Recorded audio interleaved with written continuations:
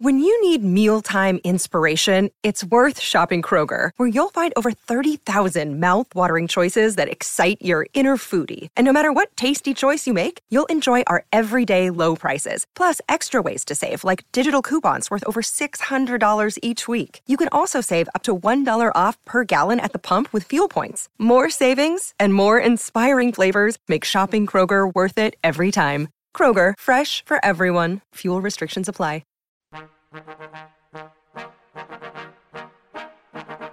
KXNO's Thirsty Thursday continues now with the Cyclone Fanatic Radio Show. We're now proudly presented by our friends at the Iowa State University Foundation. Right now, Iowa State students and faculty are giving their best to make our state and world a safer and healthier place. Your gift to Iowa State can move what matters, from opening doors to a great education and sharing Iowa State's best with the world. Make a gift at MoveWhatMatters.com. Now, for the latest on all things Cyclones, here's your host, Cyclone Fanatics, Jared Stansberry. Yo, it's another Cyclone Fanatic radio show here on Des Moines Sports Station, 106.3 FM KXNO. I'm Jared Stansberry, joined on this week's program by Scott Christopherson. Before we talk to Scott, of course, got to tell you about our friends at the Iowa State University Foundation, the presenting sponsors of the Cyclone Fanatic radio show each and every week, and we'll be going telling you more about them as we go along here in the program. Scott, thanks for joining us tonight, my man. Thanks for having me. Absolutely. We're not going to have a second episode of Corner 3 this week since you're going to be traveling here over on Friday, but wanted to make sure and get something. So we're going to do a little bit of a longer thing than what we would normally do on Corner 3. Obviously, touch on a lot of the same kind of stuff. So we'll start with Iowa State's loss to Kansas on Tuesday night at Hilton Coliseum. Man, a tough one because I think everybody knew how big of a game this was. Obviously, the atmosphere was fantastic at Hilton Coliseum, and you lost by 1 point to them the first time around down in Lawrence. But, you know, I think it was especially frustrating for people when you consider the fact that Kansas didn't have Remy Martin or Ochai Agbaji, and to still lose in the fashion that the Cyclones did. I mean, that was a tough one. That was probably a bottom 2 or 3 performance of the year, I would say, for Iowa State. Yeah, 2 Big 12 home games in a row now that the Cyclones have really played some of their poorer games of the year, and games I think coming in, everybody had high hopes for, you know, kind of grinding out some of these coveted Big 12 wins that are hard to come by, and to come out and, you know, I don't know if lay an egg is too strong of a way of putting it, but they didn't play well in either game on either end of the floor. And, you know, yeah, I mean, that was an opportunity they had to make a statement win and really kind of get ahead in Big 12 play against Kansas. And they just got outplayed on both ends of the floor. I think it's especially tough when you look at the fact that you forced 22 turnovers, 16 turnovers in the first half of the game. And it still never really felt like you were in position to take control of the basketball game. You know, I mean, that's a lot of freaking turnovers, dude. I don't know how many turnovers Kansas had I know they had 16 turnovers in the first half. I don't know how many possessions they had. Yeah. But goodness, dude, like that's probably close to half their possessions in the first half. You're forcing a turnover and you can't, I don't think Iowa State ever even led in the game. No. And they had 30 at halftime, you know, which again, that's you're on pace for a 60-point game at home. You should win those, you know, but we get 24 points in the first half. And I almost get tired of talking about our offense because I feel like we've beat that horse so many times this year. But it really is what's holding this team back. I mean, I talked a little bit in a video I did yesterday on Twitter about rebounding and defense, and you know, I think someone correctly pointed out that, you know, the rebounding probably wasn't as big of a factor as I originally thought, just looking at the numbers. I mean, when you look at it, we shot almost 12 more shots than they did. We turned them over 22 times and we got handily beat. Yeah. You know, I mean, it's just, as much as I don't want to talk about the offense, because I feel like it's all we've been talking about, it really is what's holding this team back. I mean, they play really hard on both ends of the floor. I don't question their effort. I don't really see too many people questioning their effort, but they spoil a lot of their hard work with just really poor offensive play. It's poor offensive decision-making. It's untimely turnovers, carelessness. It's a lack of attacking with their key players, pressing the rim and trying to make the game a little bit easier for themselves and everybody else. It's what's holding this team back. Yeah. And I think you look at it and, force 22 turnovers, you get only 12 fast break points and 16 points off of turnovers.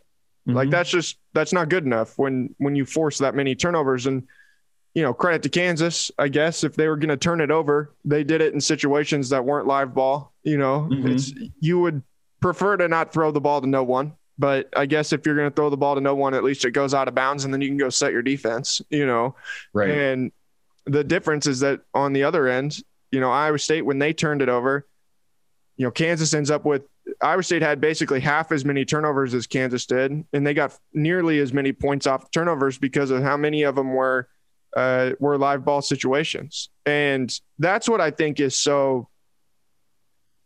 what gets really annoying about watching this team is that the decisions that they make that lead to those detrimental plays, and it's not being strong with the basketball where you're putting it up, holding it up, maybe like by your face, you got to get it up under your chin. And then all of a sudden someone comes in behind you and can tap it out, or you get into a situation where you're just throwing the ball to nobody and you throw a lazy pass and, a one-handed pass or something like that. And then all of a sudden they're going the other way for an easy layup. And those things seem to pop up, in a game like this. It's like you can, you get down, I think they were down 24-22. You've got the ball, you've got a chance to either tie it or take the lead. And then you turn it over and all of a sudden you're right back down 11. I want to say it was in what seemed like an instant. And that's what holds this team back is that they can't string together good offensive and defensive possessions well enough to dig out of those holes, and that's something I asked TJ about after the game was how frustrating from his perspective it is when you can hold Kansas scoreless for 5 minutes on the other end, but you don't cut into the deficit at all because you can't score either. And that's what is tough, and it stinks because they're doing the right stuff on the defensive end and they're doing what they need to do to be able to get stops, but you just can't take advantage of it. And I don't know at this point what the answer to that is. I think that some of it's just you're kind of limited with what the roster is. And, I don't think all of a sudden these guys are going to be a top 10 offense. That would be unrealistic to think. But if they could have taken advantage of half of those opportunities, the game would probably be different because you're not trying to constantly battle uphill and dig yourself out of a hole. Well, and I think what's equally frustrating for fans and as a coach is, these are the same mistakes we were making in the second and third game of the season. Yeah. We're not talking about like a new development of mistakes. They've had, 5-minute stretches, 10-minute stretches, or a half where they've played well and they cut down on these silly mistakes, or they've had, I thought the Texas game was probably their best performance of the year across the roster. But way too often we're making the same mistakes over and over and over again. And, our defense is good, but we're not going to hold teams to 40. Mm-hmm. And this team is not a good shooting team. No, you can still win games without being a good 3-point shooting team, but not if you're not a smart offensive basketball team, a self-aware offensive basketball team. And we kind of continue to see the same trend over and over and over again on the offensive end of the floor for too long a periods of games. And you're not going to beat Kansas playing that way. But I would also say, I know the schedule gets a little bit easier in these next 9 games, as easy as it can be in the Big 12. They're not going to beat any of these teams playing that way either. This team is not good enough to just roll the ball out and go play offense. They have a very specific recipe that they have to use night in and night out. And if they're not willing to use that specific recipe, and it led with Isaiah and Tyrese pushing the ball into the paint, they're not going to win. They're not going to win enough games. Sure, Isaiah can bail them out, maybe another game or two with a 30-point performance, hitting, incredible mid-range jumper after mid-range jumper. But I think they probably need to win at least 4, but probably 5 more games to get to the tournament. And that is not happening with who they have yet to play if they continue to play offense the way that they are. Yeah, and I think you saw, too, the impact of what having a good rim protector can be for Iowa State offensively, or going against a good rim protector can be when you're playing offense. I mean, you can just see that when Isaiah catches the ball, it's hard for me to put anything on Isaiah because the Iowa State wouldn't even be in this position now if it was not for that kid. But you can see now where when he catches the ball, it does not seem like he's even looking to try and get downhill. Right. He's not trying to attack the rim. And when he does try to attack the rim, it's almost like he's not trying to, I mean, I know he is trying to finish there, but he's not attacking it with the same ferocity that it seemed like he did early on in the season. And I'm sure, and again, I think some of that comes back to the fact David McCormick's a really good rim protector for Kansas. Like that guy is a really good shot blocker. I'm not going to question that. I don't know that I've ever seen someone who is better at the late shot block than him. Like where every time he blocks a shot, it borders on being a goaltend because he's just like, his timing is that good, where he knows what that window of when he can jump up and knock that ball away is. But you've got to be playing downhill. You can't, I'm not saying that Isaiah's scared to play downhill, but it's just, you can't be so married to the idea of shooting jump shots and shooting the mid-range that then it hurts what you're trying to do because you're not looking to play downhill when what opens things up for other people is playing downhill. I love Caleb Grill. Caleb Grill can't create his own shot. I love Gabe Kalsher. We've seen it time and time again. Gabe Kalsher's not creating his own shot. Not shooting a high percentage on the shots he's creating. No. And that's what I mean. Like for them to operate at an efficient level, like you can't have those guys with the ball in their hands and say, hey, go make something happen, my man.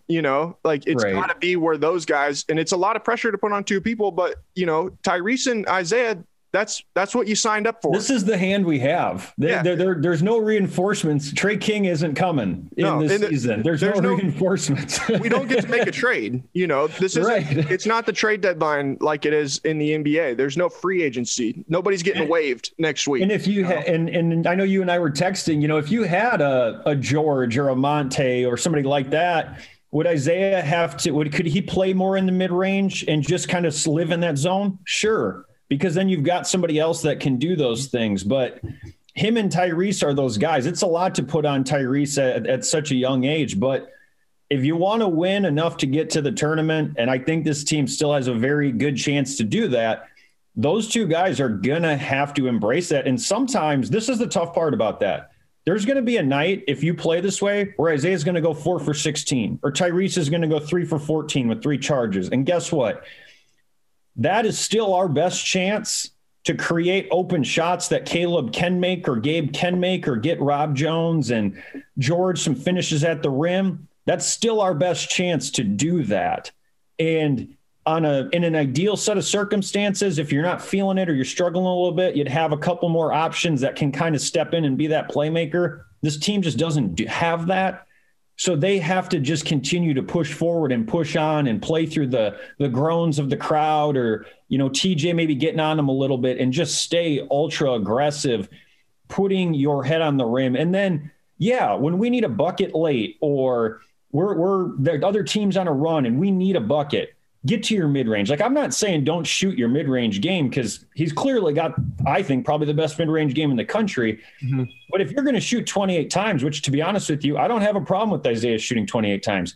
The problem I have is that I don't know off the top of my head, but I'm guessing around 20 of those were mid-range jump shots. Right. We need 15, 16 of those to be inside of 10, 12 feet and then go shoot 28 times. And I could care less how many you make because that's how this team has to play to win on offense. Yeah, it just is. The equal opportunity offense is great. If you've got 5 guys that have an equal opportunity of making plays and reading defenses as scoring, that's just not how this roster is built right now today. Right. And that, I do still kind of think that 28 shots is a lot of shots, man. And I know you got to rely on one person. That's a lot of freaking shots, dude. I pulled it, I went through the college basketball reference, did the play index, all that stuff. There's only been 8 games all in all of college basketball. There's 353 college basketball teams in the country, and there's been 8 games where someone has taken 28 or more shots this season. And those teams are 2-6 in those games when they've had somebody take. So it's like, it is very, very rare when someone takes that many shots and you're going to win. But I'm right. Like, I agree with you. I understand your sentiment, and it's tough, man. Like, it's really tough when everything has to revolve through that one person.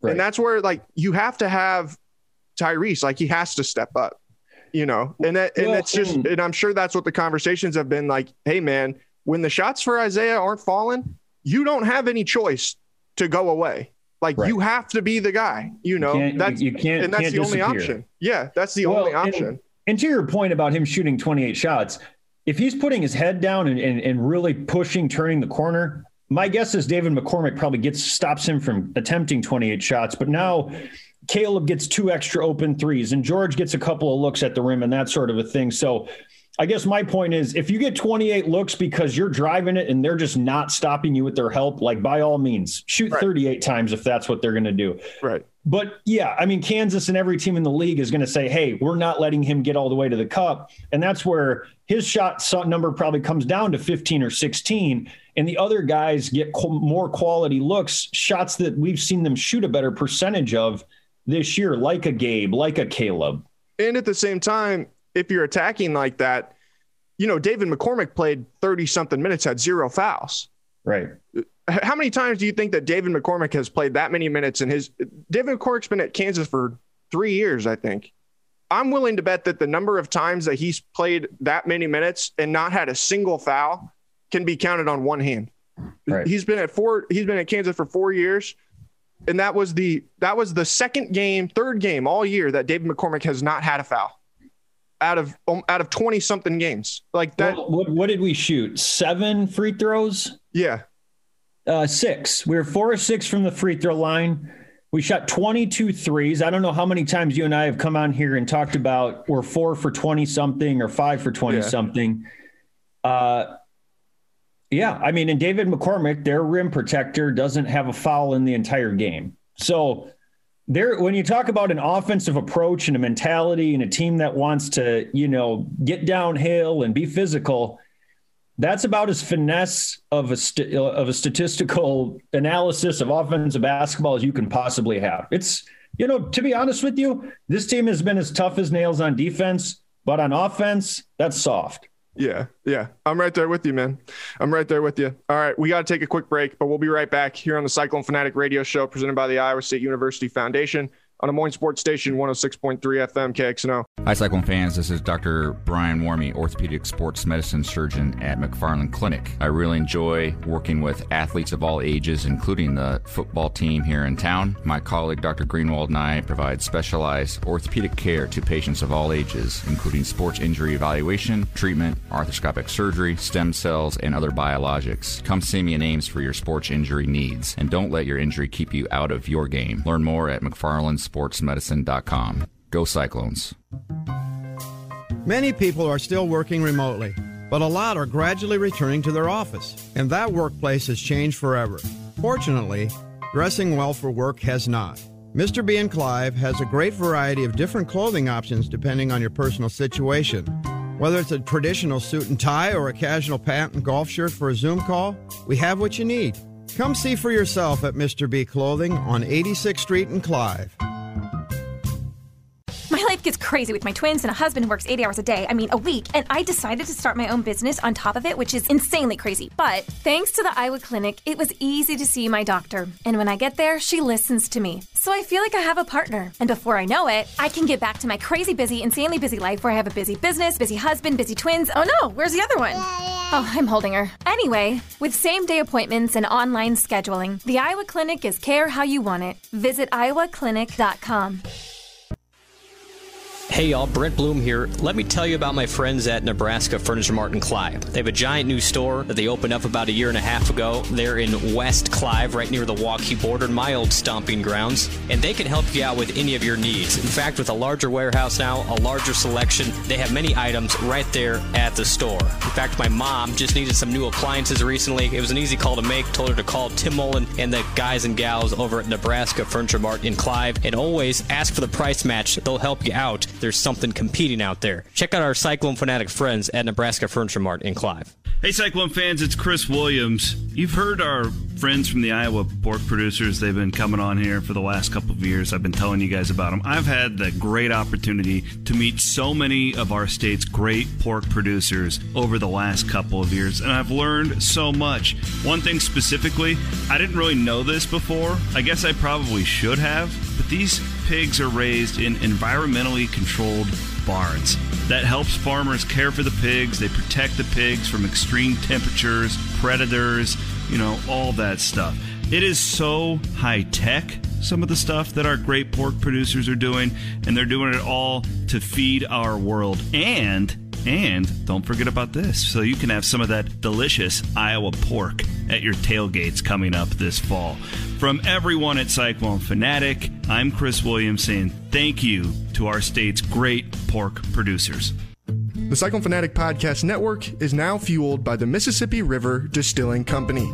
It is located in Eau Claire, Iowa, and owned by Cyclones. In fact, one of them even used to be Cy. People ask us all the time, how can they help out at Cyclone Fanatic? Well, here's a way. You can pick up a delicious bottle of Cody Road Bourbon or the very popular Irish Cream Liqueur. Cyclone Fanatic is proud to be fueled by Cody Road. So cheers to our friends at the Mississippi River Distilling Company, and go Cyclones. Welcome back into the Cyclone Fanatic Radio Show, presented by the Iowa State University Foundation here on Des Moines Sports Station, 106.3 FM KXNO. Jared Stansbury, Scott Christopherson talking some Iowa State basketball. All right, we talked a lot about the loss to Kansas, but I do think that there's just some things that we hear from the fans. You've obviously gotten a lot of tweets. I get a lot of stuff from people on Twitter, see stuff on the forums and things like that. Man, let's talk about Tristan Enaruna real quick, because I think that this is one of the biggest talking points right now, especially after Tuesday night's game. He only played 8 minutes on Tuesday night against his former team. This is a tough one because I think fans see Tristan's potential. We see Tristan's potential, and you see a guy who could pretty clearly probably help you on the offensive end. But it's tough because we know what the culture is that TJ is trying to build. We know what they're trying to build this team around. And that's the only explanation that I can come up with for why Tristan is not seeing the floor more, and it's not that I'm saying Tristan is a bad defender or anything like that, but you need to have all 5 guys, especially in the way that Iowa State wants to defend. All 5 guys have to be locked in all of the time. You can't have guys who are just like floating around and are consistently screwing up their assignments, and especially when you're as limited offensively as what Iowa State is. Right. And I think if you go back and watch the first 5 minutes of the game, which is probably the longest stretch that Tristan played in the entire game, you see it. If you sit and you watch 23, and I hate to like call kids out or anything like that, but it's like, if you sit and you watch 23, you can tell that there are more times where he does not quite know where he needs to be, or he's messing up his positioning, or he's not getting a rebound when it's hitting him in the hands, or things like that. Those are the things that if you're TJ Otzelberger and you're on the sidelines and you're deciding who am I going to put in the game, and you see that early in the game, it's like, okay, he's not locked in. Jazz, it's your time, and that's unfortunate, and it stinks, but man, this is college basketball. It's Division I college basketball at the Power 5 level. And it's like, if you're not locked in at the beginning of this game against the best team in the league, the biggest rival that I think Iowa State has in basketball, and the school you transferred from. Right, the school you transferred from. If you're not locked in now, why would I trust you to be locked in 10 minutes or in 15 or, in the second half or anything like that? So I think that's what it comes back to. I know it's frustrating to fans, but I sent you a clip that was from early in the game where, you can see where Jalen Wilson's got the ball on the corner or on the side. Tristan's trying to keep him from getting in the middle, which is exactly what he's supposed to do, but he plays way too high to the middle. You leave a wide open driving lane to the basket. Tyrese has to overhelp. It leaves Isaiah with two shooters on one side. And then one of the best shooter that Kansas had in the game, and Christian Brown, is left wide open for a three-pointer. Mm-hmm. When you're watching that on just live, it's like, man, where's the guy who's supposed to be guarding that guy? How do you lose that shooter? But then you watch it again and you see it and you see what happened that led to that. And you're like, oh, okay, that makes more sense. To boil it down, that's why I think, to answer questions that I've gotten over and over and over again the last several weeks, that's why Tristan Enaruna doesn't play more. Well, I think the fans see some of the games where Tristan's had 20 points or a double-double. The Baylor game comes to mind. He had a couple early this year. And, when he's locked in and he's in the flow of the game and he's confident, he's active, he's being aggressive, he's the most talented big player we have. Mm-hmm. And on a team that's struggling offensively, man, it'd be nice to have another guy out there that can, create a little bit. And so I see what the fans see and I get their frustration. But if I'm TJ on the coaching side of it, I agree with all the points you just made. And the clip that you sent me earlier, I think, was a perfect example. But if I'm coaching him, in the first 5 minutes of the game, you can kind of tell if Tristan's going to have a good game or not. And this has been true in non-conference play when he was playing more. If he comes out, gets a couple of baskets, gets a rebound or two early, all right, I can probably play him 20, 25 minutes tonight because he's locked in. But I can't think of a game this year where Tristan has come out and performed poorly in the first 5 minutes and recovered to come back later in the game and be impactful. So, as a coach, you want to know, when I'm putting guys out there, I know what I'm getting and I can trust them. And I just think because Tristan has been either looking like a second team all league player, or he looks like a guy that wouldn't crack a rotation in any other team in this league, that's just a really tough spot to be in. And I think he's probably a little bit in TJ's doghouse right now. I don't think TJ is going to just ice him out of the rotation. But my guess is we'll see on Saturday, Tristan's going to have 4 or 5 minutes to show TJ if he's locked in or not. And if he's not locked in, it's probably going to be another 8-10 minute game for him, unless guys are just in so much foul trouble that he's got to play him. I can't blame TJ for, having that approach to it, because I kind of see the same thing. So I get both sides of it. That's kind of my take on it. Yeah. And I'm right there with you. I see both sides of it. Because I do think, especially in a game like they were in the other night, David McCormick was kicking their you-know-whats, like he owned the game in the middle.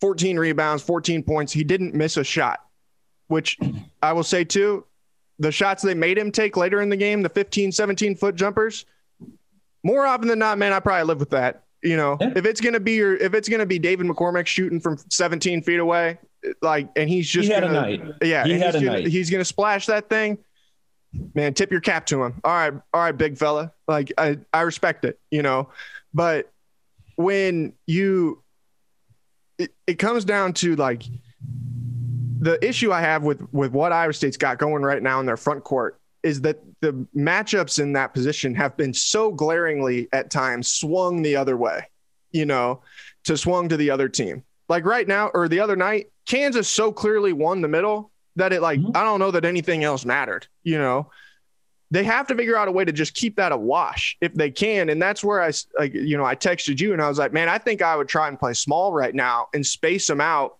Make David McCormick make his big butt get out of there, make him leave the paint, make them pull him away from the basket, put Tristan out there, put Jazz out there and play 4 guards or play with, 3 guards. And then you've got Jazz and Tristan out there together. You've got guys who can shoot. And it's we're going to just drive you, and we're going to just try and create like that.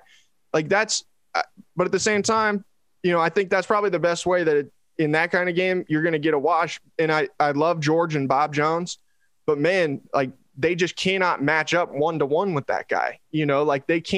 They can't keep that battle a wash because you can't throw them the ball and feel like they're a threat offensively. If I'm the other team, any play that ends in one of those guys catching the ball in the post is a win. in my mind. And that's unfortunate, and it's just like, that's just how the roster's built, and you just got to work through it and try and figure out a way to make it work. Yeah. And I definitely think going small is an option. Yeah. But if we're going to go small, then we have to take advantage of the mismatch. Cause like we have a mismatch when we're defending, it's going to be an uphill battle on the boards. We're not going to have anybody there to rim protect. Right. So there's some things we're going to give up. Okay. But then offensively, we've got to gain something. And when we come out and play, hey, we're going to shoot 20 some threes and we're not going to attack the paint, it kind of takes the advantage out of playing small out. We don't have anybody that's going to, if we pull the big guy out, are we going to drive it? And so I don't disagree that it's not a bad idea to try some different things, especially in a game like the other night where we couldn't get anything going offensively. But I also think that, it's not just as simple as putting Tristan in and playing him more. Then they've got to do something with it. If we want to play small, then all 5 guys have got to recognize, all right, well, why are we playing small? What are we trying to accomplish? We got to be stubborn about accomplishing it and getting the types of looks that we want to get so that, we can justify playing that way. I mean, it's hard to justify playing small if we're only going to score 50 or 55, right? Because then we've got to be dynamite on defense and on the board. So I agree with your point about that it's worth trying, but it's only going to work if the entire team understands what we're trying to accomplish and buys into accomplishing it. And that's where, I give Trey Jackson some credit. Not that I haven't been a Trey Jackson fan, I've been skeptical at times because I'm skeptical of all those guys that have been in the program. Like, I love George Condit, but man, like, even in the summer, it's like, until I had been able to sit and talk with George some, you got to be skeptical. They just went 0-18, like, it's hard to not be skeptical. And Trey was just too big a piece of these last 2 teams that had really, really struggled. And where you just sit there and it's like, man, like, I need to see that guy needs to prove to me that he can be part of a winning team before I am going to believe it. I give Trey Jackson a lot of credit because, man, the other night he came out and proved it. He came out most and did underappreciated Cyclone on the roster, in my opinion. And the guy goes 4-6 from 3. He played well enough on the defensive end. He still gets lost sometimes, and that can lead to some easy baskets on back cuts and things like that. But man, if you're going to come in and go 4 for 6 from 3, I'll take the other stuff. I'll take it. He had one of the best plus minuses on the team. I hate the plus minus stat, but I think in this situation that you can kind of work with it because I thought Trey gave him some really great minutes. If you're going to play a different way, or if you're a guy that's on the bench or a guy that's not getting the minutes you want, that's what you have to do. You have to come in and take advantage of your minutes. Make me play you, That's what I would be saying if I'm TJ. Make me play you. Trey Jackson made TJ play him the other night. Yeah, and I think that he's done a lot of that this year. I think that one of the things I like about Trey Jackson is I know what I'm going to get from him. He's made shots at a decent clip all year. Now, some games he's gotten 2 shots. Some games he's gotten 6 or 7, but he shot a solid percentage.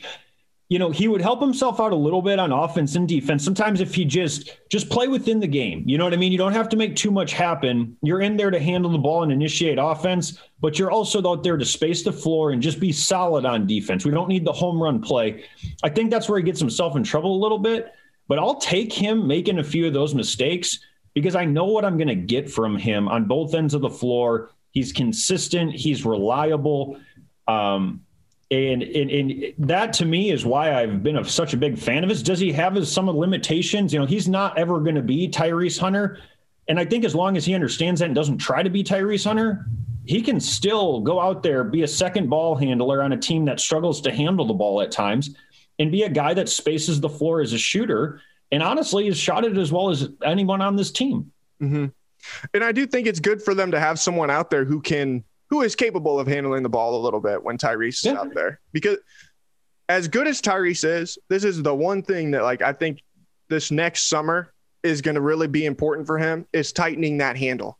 Yes. He gets loose with the ball too often. And that's where, when you see the situations where he's trying to split double teams and things like that, you'll see the ball kind of get away from him.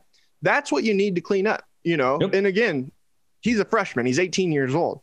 It would be stupid on my part to expect Tyrese Hunter to walk into college and be dynamite at that stuff right away.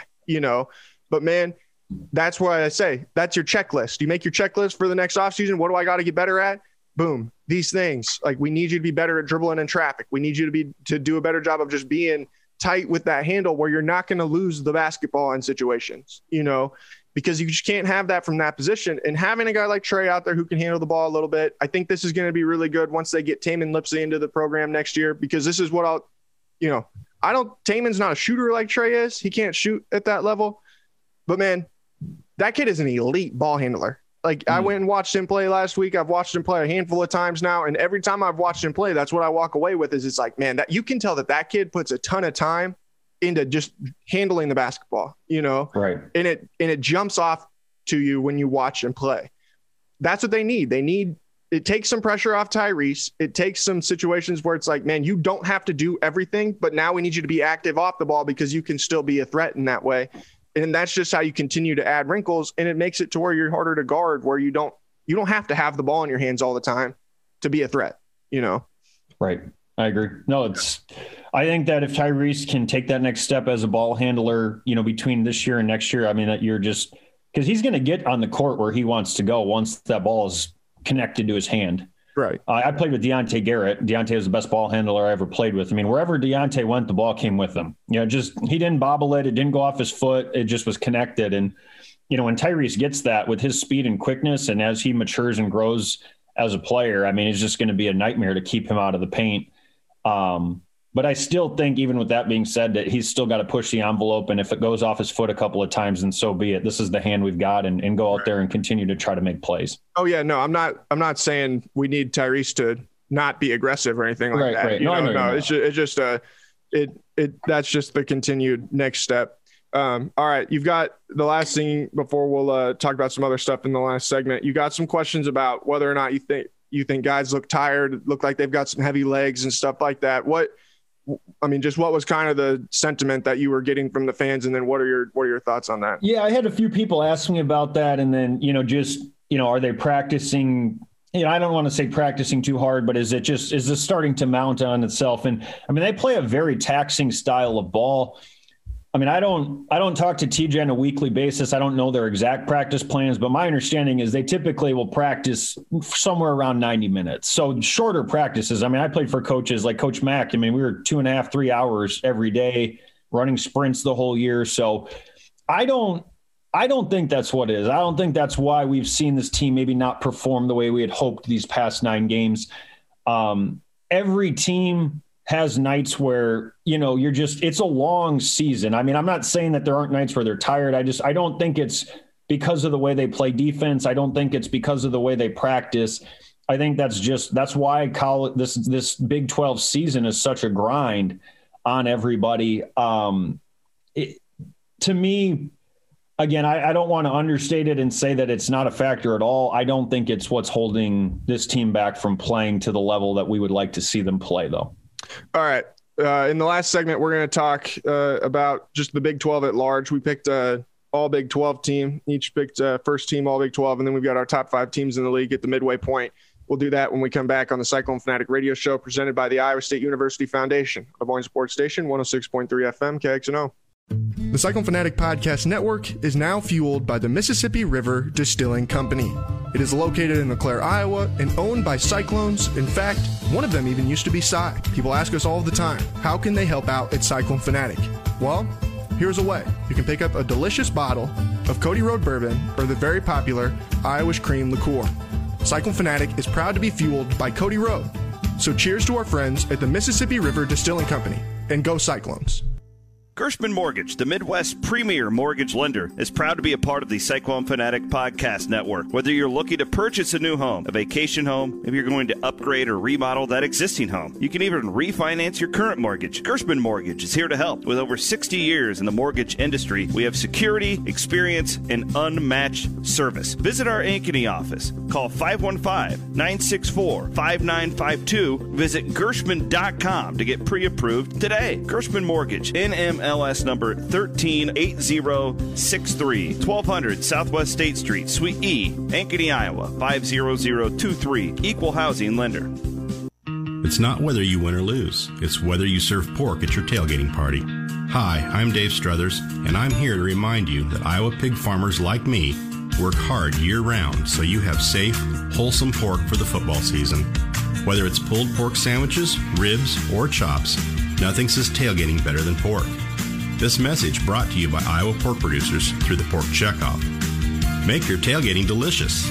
Learn more at iowapork.org. Cyclone Fanatic is proud to partner with the Ivy College of Business at Iowa State University. As many business schools across the country are eliminating full-time MBA programs completely or moving them online, the Ivy College of Business is documenting all-time high enrollment for both the MBA and Master of Finance programs. To learn how a master's degree from the Ivy College of Business can boost your career, visit www.ivybusiness.iastate.edu. That's www.ivybusiness.iastate.edu. Go Cyclones. Many people are still working remotely, but a lot are gradually returning to their office, and that workplace has changed forever. Fortunately, dressing well for work has not. Mr. B and Clive has a great variety of different clothing options depending on your personal situation. Whether it's a traditional suit and tie or a casual pant and golf shirt for a Zoom call, we have what you need. Come see for yourself at Mr. B Clothing on 86th Street in Clive. Hey Cyclone fans, ever wondered how we could use our Cyclone spirit for the greater good? If we each give a little, together we can multiply the power of our gifts to help Iowa State University students when unexpected needs arise. Your gift can make the difference in helping a student finish out the semester or keep an internship experience within reach. To make a gift and to move what matters for Iowa State students, go to isufoundation.com. Hey guys, it's Williams here from Cyclone Fanatic on behalf of my friends at Nebraska Furniture Mart and Clive. They've been a part of the Cyclone Fanatic radio show here Thursday nights on KXNO for a really long time. We're talking like half a decade now. They're great supporters of what we do, and in return, we like to do the same to them. That's why anytime I need any electronics, anything like that, I call my friend Tim Mullen at Nebraska Furniture Mart and Clive. Not only do I get the best service in town, but they're Cyclone Fanatic supporters, big time. Give our friends at Nebraska Furniture Mart and Clive a call today and tell them Cyclone Fanatic sent you. This is Dr. Thomas Greenwald, board-certified orthopedic sports medicine physician. This is my 30th year taking care of Iowa State athletes, and I am a proud supporter of the Cyclones. As an orthopedic surgeon, I specialize in musculoskeletal care for athletes of all ages, from high school to collegiate athletes to adult weekend warriors. Trust McFarland Orthopedic Sports Medicine and my colleague Dr. Warmy and I for excellent sports injury care and rehabilitation. Visit us on the web at mcfarlandsportsmedicine.com. Go Cyclones. Welcome back into the Cyclone Fanatic radio show here on Des Moines Sports Station, 106.3 FM KXNO. Presented as always by our friends at the Iowa State University Foundation. Jared Stansberry and Scott Christopherson here on the program. We've talked a ton about Iowa State and Kansas and just all kinds of stuff with Iowa State basketball. Let's do some stuff with the Big 12 at large. All right, let's do the top 5 teams in the league here first. Let's go in reverse order. Who do you got at number 5, Scott? I got the Cyclones at number 5 right now. Okay. Why? What are the Cyclones? Why are the Cyclones separating themselves from the back of the pack, I suppose, in your mind? I think that once you get past the top 3, I think the difference between number 4 and number 10 is very, very small. As small as there is in any conference in the country right now. And I'm going to give them the nod because I was looking at how the teams have fared against top 25 teams. Texas has a better record than them right now in the conference. I thought about putting Texas above them, but they also beat Texas at home.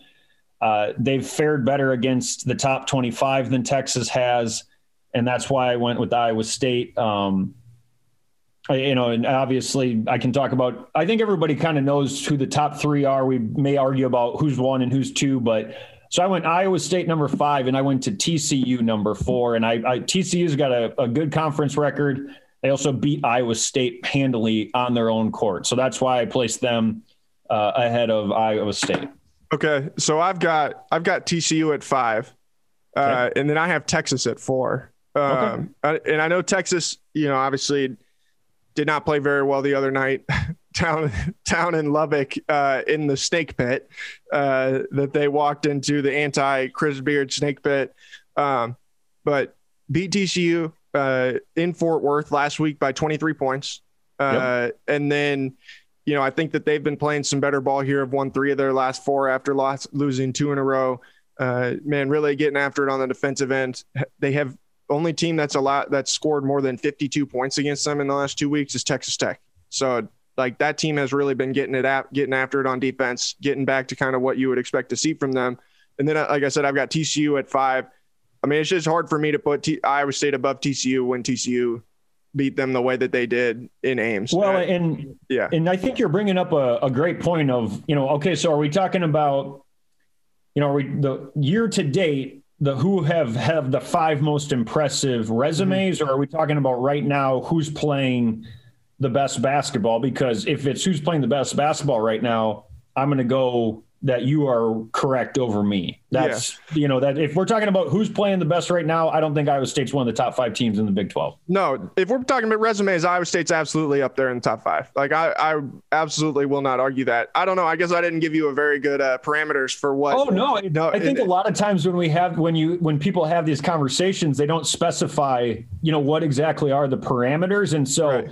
We can go and talk both. I mean, it's not that one is right or one is wrong. It's just, to be fair to your argument, I think if we're talking about who's playing the best ball right now, I think you're right and I'm wrong. Yeah. And I mean, TCU's win over LSU the other day, like that was really impressive. And then to be able to go on the road to Norman and win, like those are 2 impressive wins for that team. I don't think I ever would have thought that TCU was going to be an NCAA tournament team this year, just like I didn't think Iowa State would be a tournament team. And until I got a chance to watch them, I was like, man, this is a really good team. And, right. Mike Miles is a really good point guard. We're going to talk about him more in here in just a couple minutes. But I think that I agree with your point before 4 through 10, like you can kind of, except for maybe Kansas State. I know Kansas State got a win last night over Oklahoma State, but that log jam that's right there in the middle of the league where you've got 4-5 teams that are 3-6. Yep. 4 teams that are 3-6, and then West Virginia is 2-6. Like, I think you could pick just about anybody from that group and make a case, except for maybe West Virginia to this point, just because they've only won the 2 games. But I think that, 4 and 5 on this list is kind of it. Pick your poison. But then I think that the top 3 is pretty set. I think we're going to disagree on this one. I've got Tech at 3 right now. Okay. I have a feeling you're going to have Tech higher than me. Who do you got? Baylor at 3? I do got Baylor at 3. Yeah. I'm gonna say if I take a guess, I'm going to say you got Baylor at 3. Yep. Okay. So why do you have Baylor at 3? I just think that they've cooled off a little bit. And I think Texas Tech, as we get into March, I think they're going to be a really tough matchup. The way that they play, the defense that they play, the way they attack the glass, if they can get Shannon back healthy, I don't know. And that's a big X factor with them, because if he's not healthy, then maybe Baylor is slightly above them right now. But, Baylor started off the first half of the season, as hot as any team in the country. I know James Akinjo has been battling with some injuries. That's, again, another X factor for that team. If he can get back and get fully healthy and playing the way he was earlier, then I think you can make a really solid case that there is, as dangerous as any team in this league. But I mean, we're talking about, these teams are neck and neck with each other. Razor thin margins. I'm not advocating that one team is just going to beat the other team 9 out of 10 times or anything like that. But I would say how I think about it right now, I got Baylor number 3, Texas Tech number 2. And I thought Texas Tech was going to win this league, but, Bill Self just continues to do it again. Night in, night out, wins his coaching matchup. Team gets the most it can out of what it's got, and they just win. Yeah. Yeah. I mean, I think Kansas is the clear one. And it elevated that team in my mind, coming off of a tough loss against Kentucky, where they kind of got punked on their home floor by Kentucky. You don't have your best player, the Big 12 player of the year right now in Ochai Agbaji. You don't have Remy Martin, who might have been the best transfer in the country coming into this year, and he's been in and out of the lineup with his knee thing.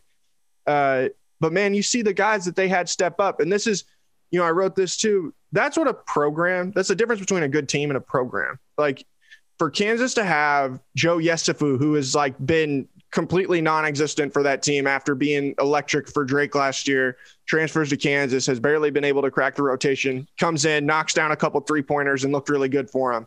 Jalen Coleman Lands knocks down some 3-pointers.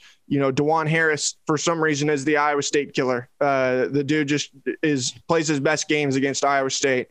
David McCormick to do the things that he does. Mitch Lightfoot has been around that program forever, and for him to do the things he does, like, there's a reason that when the chips are down, like, you get something out of these guys that you've never gotten before. Like, you've never seen. It's like they play their best game of the season when they don't, like, when they have to, and that's a credit to what Bill Self is able to do and the way that he's able to motivate his team. It's like, we need you tonight. You got to come out and do it, because otherwise we're not going to win. And then the guys come out and do it, and that's what's so impressive about him. Everybody that goes to Kansas ends up knowing how to play winning basketball. Mm-hmm. And whatever their ability level is, whatever they're good at, like, you can tell they know going into the game when they're put in, like, here's what you're here to do. And their players just do a great job of being locked in on executing that. I think we saw that the other night with some of those, marquee players out. I mean, if you didn't watch Kansas play all year and you didn't know their best players were out and you just came and watched them play, you'd be like, yeah, they still look like a top 10 team to me. I mean, but that was Bill Self the entire time I was at Iowa State. I mean, every year it was a new class of guys that either graduated and or went to the NBA. And you're like, all right, next year, can Kansas win the league? And they bring in a new slate of guys. And by the end of the season, they're playing winning basketball more often than all the rest of the teams are. And that's how you could churn out Big 12 title after Big 12 title after Big 12 title. Right. I think to me, Bill Self, I have as much respect for him as a coach and what he's done at Kansas as I do any coach in the country right now. Yeah. And there's a reason that he's a Hall of Famer. I mean, he's just, he is as good as it gets, even if it's really annoying as an Iowa Stater. Yeah, no, yeah, that's the only bad part. It comes to our detriment more often than not. All right, all Big 12 team here on the Cycle Fanatic Radio Show, presented by the Iowa State University Foundation. I mean, the first one, like, there's the one obvious one that we're both gonna have is Ochai Agbaji. Like, the guy is the Big 12 Player of the Year right now. He's leads the league in scoring.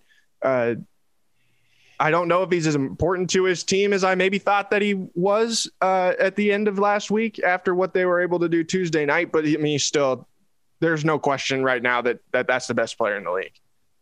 Agreed. Yeah. Okay. And efficient, mature player. It just looks like a lottery pick to me. Yeah, he's an NBA player for sure. All right, the second one I've got that I think is a no-brainer is Isaiah Brockington. I mean, he's second in the league in scoring, second in the league in rebounding. Like, I don't think you can have an all Big 12 first team and not have that guy on there. And that's not even just with us with our Iowa State glasses on. No, I agree. I think there's probably not a player on the list that we considered that's more important to the success of their team than Isaiah. I mean, he – more often than not in Big 12 play for this team to have a chance to win games, he's going to have to, he doesn't have to be Superman, but he's got to be pretty darn close to Superman.